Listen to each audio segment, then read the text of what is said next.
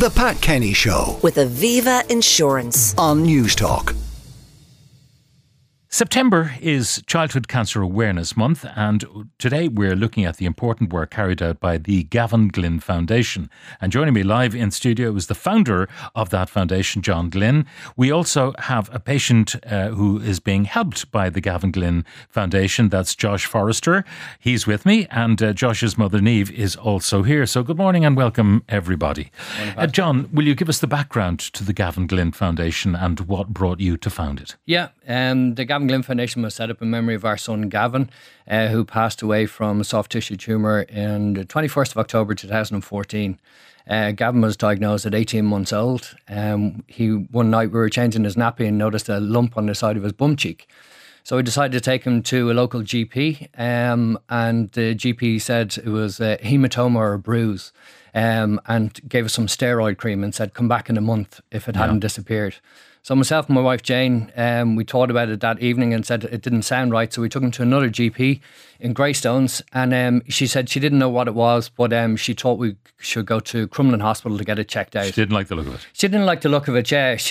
I think she knew straight away, and she did afterwards. She knew that there was something suspicious. So we went into Crumlin Hospital. She didn't want to scare you in case it was not what she suspected. Yeah, not what she expected, but she knew by the feel of the tissue. So we went into Crumlin Hospital and we were there for about 24 hours, and the next day, after CT scans and MRI scans, they told us that there was a very large tumour covering Gavin's pelvic region, and it was protruding out, and that's what we felt in his actual bum cheek. So this had been developing for quite some time. I think a couple of months, yeah, and we didn't really know. Like the only things that we noticed was maybe a bit of constipation, but of course he was 18 months old at the time, so changing food and stuff, so sure. We didn't think too much of it. And was he in any distress at this point? None whatsoever. So we had a couple of months of chemotherapy, and the tumour shrunk by about 50%, which was great news, but they knew that the chemotherapy alone would not, and surgery would not get rid of the actual tumour. So in March the following year, they told us that we needed to go to Switzerland for a type of radiation treatment called proton therapy. So we said, yeah, okay, no problem. We had two other kids as well, Connor and Lucy, and they were 2 years older than Gavin at the time. So they gave us we asked them how we were going to get there, and they gave us a list of B&Bs and said, right, well, you'll have to arrange everything yourself. Here's a list of B&Bs. You need to go to Switzerland. So as you can imagine, it was a very terrifying. Very terrifying. So myself, Jane and Gavin flew over for a weekend and travelled around in between Switzerland and Germany because it was right on the Rhine, trying to find somewhere to live because they told us we were going to have to relocate there for 8 weeks. And I suppose they couldn't have sent us to a more expensive country in the whole world. But thankfully, between friends and family and people in our community in Greystones, they rallied around and gave us money to go and help us with the trip. So we relocated over there for 8 weeks for proton therapy. Came back, more chemotherapy. The following year, nearly to the day, Gavin had an MRI scan and relapsed again. So we needed different type of treatment. So we needed to go to Holland in Amsterdam for a different type of treatment called brachytherapy. We were over there for a couple of weeks, came back. Gavin was doing very, very well. And another year went past, and nearly a year to the date again, on his 4th birthday, he had an MRI scan, and we found out that the tumour had reoccurred again. And at this stage, they said there was no other treatment available and to take Gavin home to look after him ourselves. Okay, so Gavin didn't make it, but your experience of doing everything that was humanly possible to do for Gavin, yes, brought about the idea of the foundation. Yeah, we knew that so many other families were going to be in the exact same position as us, and we got so much help when we needed to travel overseas with Gavin that we wanted to give back. And we knew that there was no one else helping families, and there was no other facility for helping families. So we set up the foundation to help families from all over Ireland that need to travel overseas specifically for cancer treatment. Yeah. And the stress you're under with a diagnosis like that, you don't even think straight. It's massive. And then on top of that, you've got to do all this organising. Exactly. And people know at the best of times, like even when you're going away, whether it be on a holiday, going through airports, booking flights, booking accommodation, it can be very, very stressful. So taking this, that's exactly what we want to do, is take the stress away from families logistically and financially, so they can focus on their child and on their siblings. Now, with childhood cancer, obviously the HSE, where possible, provide the treatment here. Yes. But they fund also the treatment away, do they? That's correct, yes. They fund the treatment. The majority of kids that we help at the moment are going to Essen in Germany for proton therapy. We also have kids that are going to the UK and to the Christie in Manchester and London as well. We have a child that flew over last week on Sunday for a liver tumour operation, a 14-month-old baby. At the moment, we have 5 families in Essen in Germany for proton therapy. We have 3 kids in the UK, one for the liver tumour operation that I told you about, a 14-month-old baby. A family that flew yesterday to Manchester, and another family in London, and then we've 2 families going to Birmingham tomorrow. So it's been hectic. I can tell. This is a numbers game, though, isn't it? Because obviously the treatment would be provided by the cancer experts here if it was available. If there were sufficient numbers to invest in the kind of equipment that would be needed. But the population is small.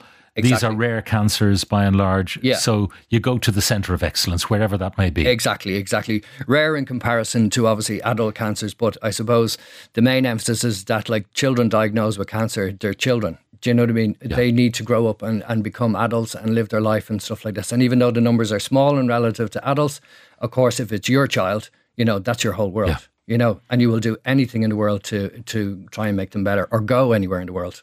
Okay, so your whole mission in the foundation is to take the stress of that part of it. You're still left with the stress of a child's illness, but to take the other stuff away as much as possible. So we will we will look after all the logistics and the financial aspects of travelling. So when a family contacts us, we will book their transportation to and from the hospital or to and from the airport. We will have a driver waiting for them on the other side. We will bring them to a hotel or apartment, which we will arrange and pay for, and we look after all their living expenses. And at the moment, it's currently costing them anywhere between 15 to 18,000 euro per family to support them for 6 to 8 weeks of overseas treatment. So how do you raise funds? To the public donations, fundraisers. Obviously, we're trying to get as many corporates involved as much as possible. We need to raise about 500,000 euro each year now at the moment to support all the families. Like last year we had 32 families, and already this year we've had 30 families already, and we still have another 4 months to go in the year. Now, how do you run it? I mean, you hold down a job. Yeah, so I work for a Tesco head office in Dunleary. I look after information security. So between myself and my wife Jane, Jane is now going full time with the foundation. So between the two of us, we manage.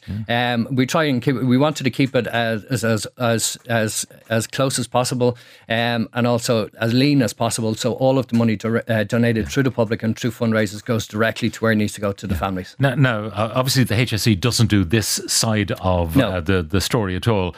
And maybe you wouldn't want it to get into the maw of a big bureaucracy. That it's kind of better that an organisation of your size and leanness and emotional and personal involvement. And I think that's the other part that that can't be taken over by anyone else, is because myself and my wife Jane, whatever, fully understand what the families are going through. And not only do we look after all the financial and the logistics of going, we're on hand 24/7 to look after the families. Like, I'm in constant contact with all of the families that are overseas, making sure they're okay. The same until they come back, and even further onwards, whatever we... It just strikes me this is a recipe for the National Lottery funding. Do you know? Hopefully, please God. Hopefully, have you applied for that? We have applied. We didn't get it. We were unsuccessful last year, so hopefully... And we're the only charity, we are the only charity in Ireland providing this facility for families that are travelling overseas. I suppose, Gavin's passing has not been in vain because of the work you're now doing. Yes, yeah, and that's as I said, we got so much help, and Gavin taught us an awful lot of things about life, about love, and about happiness, and about positivity, and that's something that we want to continue on, and that's what we are continuing on, is the positivity and love for actual life. And that is shown through all of the stories that families publish and share with us, of how their child was diagnosed on our website and on our social media pages. And it'd be great for people to just go and read those stories, because they're testimonials from the families themselves, and what it shows is how their child was diagnosed. And what we're seeing is a lot of late diagnosis in children, and that's what we're actively trying to get now, is to get children diagnosed an awful lot quicker, get sent to the proper people like Crumlin and Temple Street, get to see the consultants, so they're diagnosed quicker, and hopefully their outcome will be a lot better. And all of this to be found on the Gavin Glynn Foundation website. Now, yes. Niamh Forrester, mother of Josh. Josh is here as well. You can put the headphones on, Josh. You can also hear me talking to you in your headphones. Niamh, tell me Josh's diagnosis and what happened then. Yeah, so in 21st of May 2019, I was got up early to pick up my cousin from the airport, and the two boys were getting ready for school, and I noticed Josh's neck was quite swollen, but he was always a bit of a character. I actually thought it was either an allergic reaction or that he was just doing something funny with his neck. I texted a few of my friends, had anyone ever seen this before? Everyone just assumed it was an allergic reaction. Dropped him to school, said I'd make I kept him, dropped the other guy to school, brought him to the GP after I collected my cousin from the airport, and they thought it was a collection of swollen glands. Gave us an antibiotic like they would normally do. And between the Montessori and myself, we kind of decided that this wasn't going down. So I went back to the GP, but he wasn't sick at all. Like, didn't even show any signs of being off form. Even if you had swollen glands, you might be down. He wasn't. He was full of energy. So they sent me for an ultrasound to Tala, and we never got out. I think we were a week in Tala then. Okay. So it kind of went from an infection that they couldn't treat to a positive diagnosis. Yeah. What was the condition? So we were sent to Crumlin then, and it went from a sarcoma. Eventually it was a malignant rhabdoid tumour, which is normally in a kidney or a liver. So it was unusual in the neck. So we were kind of on our own, as in there wasn't many other cases in Ireland. How much treatment could they do in Crumlin before you needed the help of the Gavin Glynn Foundation? So we were told initially the chemo is not great for this type of tumour, but it worked. Then the surgery was very risky. It was a success. And then the next thing was radiation to keep it away. And then it was the dilemma about it's normally in a kidney or liver. Now it's in the neck, close to a lot of vital organs, and proton beam radiation, which the only other two cases I found, other parents had proton beam, which is meant to damage less, wasn't available in Ireland. So then that's when a colleague of mine actually had given me John's number at the beginning, but I didn't know why I needed it, but I was really glad I had it. And then I contacted him, and literally he helped me get a second opinion. He arranged all the flights. I mean, I work in Aer Lingus. I'm used to travelling.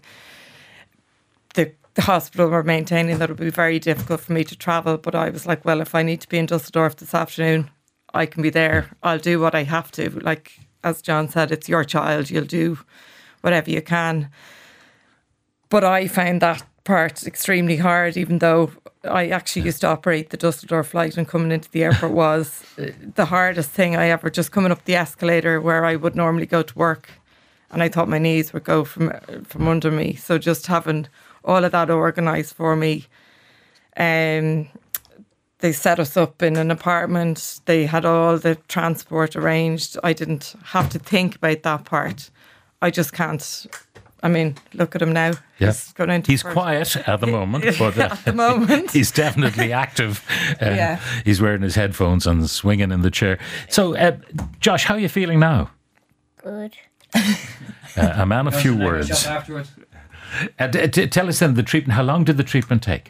We were just over 6 weeks in Essen, and that's the centre of excellence for his tumour type, and they wrote the protocol. So we underwent chemo and the proton beam, which is very tough. He ended up on a morphine drip and hospital and different delays. So it was a tough, and he had no interest in talking to people either, and I was on my own. So it was like just my husband and my other son came over and back.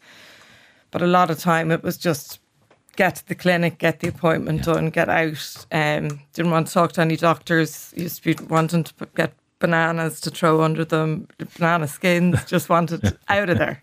No talking. So it was just, I found the German... A lonely time for you. Yeah, I was used to travelling, and I found the world has become very similar. And I'm used to functioning on my own, but just being abroad and trying to manage, and well, your child is sick. It was a tough time. In terms of what the airport, Dublin Airport or Aer Lingus or any of the airlines can do for you, do they help out? Well, at the time, there wasn't anything set up, but I remembered how hard I found it. He finished treatment in February 2020, and then it was locked down. walking around in circles for a couple of years, not knowing if I had a job to go back to. Then he got started school, life went back to normal, and I was like, well, I'll go back. But I just wasn't happy with just doing the same thing. The experience kind of stays with you, and I wanted to do something to help. And obviously I couldn't forget the help that we've received from the foundation. So I mean, all my colleagues had donated leave.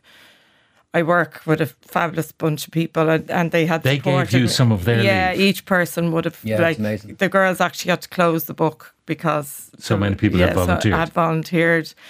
I said, I'm going to chance this, and I approached the company about if I could set up a support group that we would just escort the families through. It was around the time, do you remember, of the 2 to 3 hours in security? Yeah. And I mean, people were very territorial over the boxes, the machines and everything. And some of the kids don't look that sick.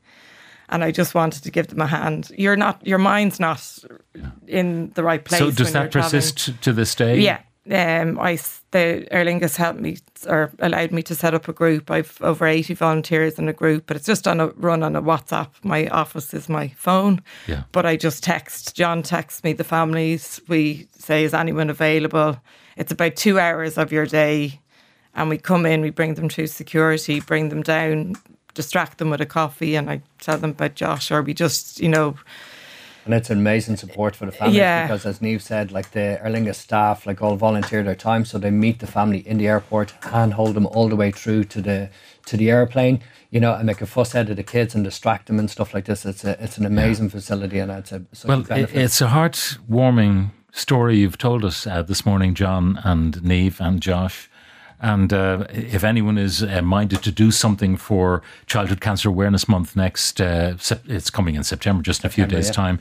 The first thing they could do is go on your website and donate. tggf.ie. Yeah, and also like everyone obviously knows what the pink ribbon stands for, and we have the gold ribbon for childhood cancer, which I brought in some for you and your staff today, whatever. So it'd be great for everyone to, as I said, go and read the stories on our website, on our social media pages from the families. It's all written by all families from Ireland.